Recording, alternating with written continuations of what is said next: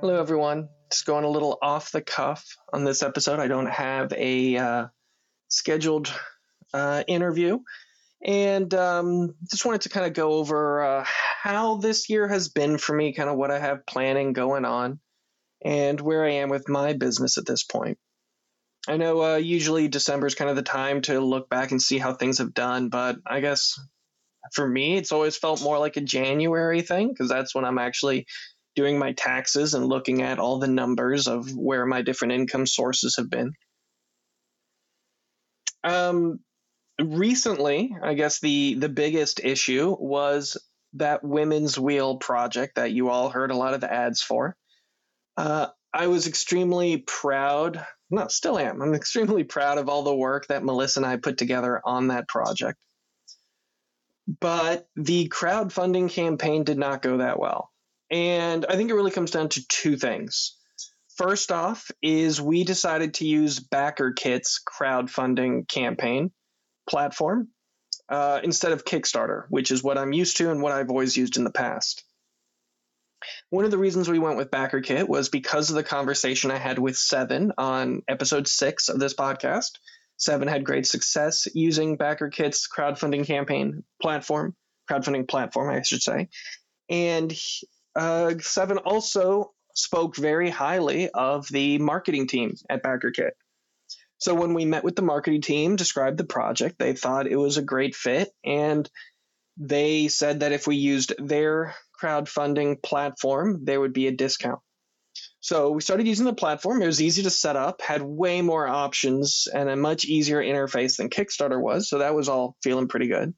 But then when we started running the advertising campaign, that is when we noticed there was an issue. And generally what it comes down to is the project itself. I guess it's similar to Satisfy, a board game that I designed a couple years ago.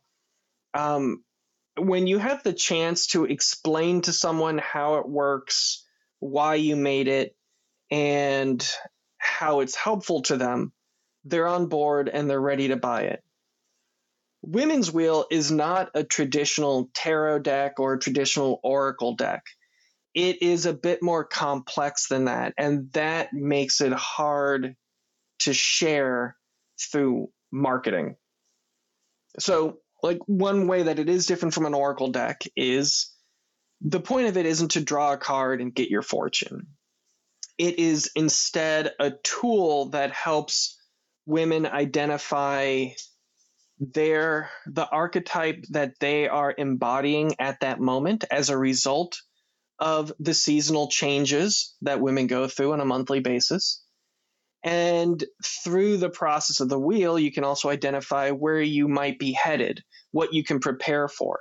It also helps you understand what roles the women around you are in and how you can best communicate with your sisters, mothers, daughters. Now, I know it sounds crazy that I'm talking about this, but this was not my philosophy. This project and all the philosophy and design behind it was developed by Melissa. And I used my product design, graphic design, illustration skill set to make it into a realized project. But like I said, that crowdfunding campaign on BackerKit didn't work well. As a result of that, we didn't get as many backers as we would have liked. So what we decided to do, because again, we are so proud of the product and we've put so much work into it, we're definitely going to get it printed. We went back to the drawing board, and Melissa and I decided, all right, let's try and get a funding goal at $2,000. That makes sense. So we removed the items that were not super important to the core set, things that were nice to have, but not needs to have. We got new price quotes to match the lower quantities we're aiming for, which is now 250 in the initial print run. And we got numbers that it's going to really come to about $3,000 in the production costs. But with that in mind, we are going to still put the funding goal at $2,000. We're going to run this on Kickstarter, and we're both ready to throw in some of our own money if needed. But it's been fun going back to Kickstarter, actually, because they have updated their project design interface quite a bit, so it's a little bit easier to mess with. And that's what I've been doing this week, is translating the graphics, updating the numbers, kind of getting that page up to a place where we can be proud of it. As Christmas present to myself, I bought some new camera equipment, so I'm looking forward to shooting a new video with Melissa soon, probably sometime in the next week or two. Kind of tough with the holidays happening now, but we are aiming for a launch date of the crowdfunding campaign early February and ending by the end of the month. So kind of looking for it to be a nice heart-themed Valentine's self-love crowdfunding campaign project. Aside from that, I also have a new tarot deck that I've been working on. The title right now is Tarocchi Gialli. It is a tarot deck inspired by Giallo film movie posters. That's Italian Gothic horror films from the 60s and 70s. They have a very specific aesthetic style for their movie posters, and that's what I'm trying to replicate with this tarot deck. I'm making each card look like a movie poster. The main text on it is Italian, but I'm also using the descriptors of that card to help explain what the card does and make it look more like a tarot, make it look more like a movie poster. So that's been a fun project. I've been utilizing a bunch of old photographs I took. Plus, I've also been digitizing tons of my parents' old photos from Italy in the 70s when they had their honeymoon. And utilizing those old photos has really helped allow me to get that kind of nice aging photography effect on some of these cards. And I'm really excited about the way that's looking. Originally, I planned on this being a component of a role-playing game similarly inspired by that same thing. But now I'm thinking it might make sense to extricate it and have the tarot deck as its own crowdfunding campaign, and then follow that up with the role-playing game later on in the year.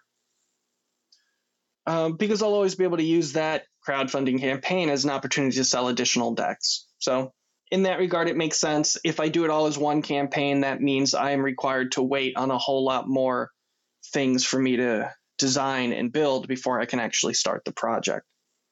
I much prefer the idea of working on the role-playing game and doing the playtesting, working on the core rulebook and all that stuff while I'm waiting for this tarot deck to finish production. Thematically, that just makes sense in my mind. Another project that I am going to be revisiting soon is a board game that I was working on with my wife called Propagation Station. It's all about propagating houseplants and then buying and selling them. So that game, I feel like I was probably about 80% done art-wise to get to a place where I can start playtesting, because I always like to have most of the art done before I playtest. And then life got in the way. But I am excited about revisiting that and getting it to a place where we can playtest it and hopefully have that crowdfunding campaign happening, if I'm lucky, Q3 of next year. So in my mind, I'm picturing February will be the launch of my Italian tarot deck on Kickstarter. It'll also be the launch of the Women's Wheel, which I'm doing with Melissa under Melissa's Kickstarter account. So therefore, I can run both projects simultaneously. Then maybe May or June would be the role-playing game component that is also inspired by Italian Gothic horror. And then August, September maybe be the Propagation Station board game. Again, this is all just floating in my head right now, but I spent so much time working on Women's Wheel on BackerKit. I'm antsy to get back on the crowdfunding train. So excited about that. Last week, I also was part of the Dolly Dozen, which you probably heard in my interview with Pamela Joy Trow. She's the one who sponsored me for that event, and it was really fun. It was really nice to be able to, be in an art museum again. It's been a while since I had my stuff. And, since I'm on this podcast a lot talking to artists, I'm always talking about that push and pull between the official recognition of being a traditional fine artist versus what actually makes money for me. So that was a really nice networking opportunity. Met a lot of people who will hopefully buy tarot decks from my website. And that's kind of what I've been looking at for the rest of the year. I have one more event coming up before the year's over. It is going to be Winter in the Wood. This is an event that I organized last year with some other artists in my neighborhood. And this year, my wife's on the committee, so that happens next weekend.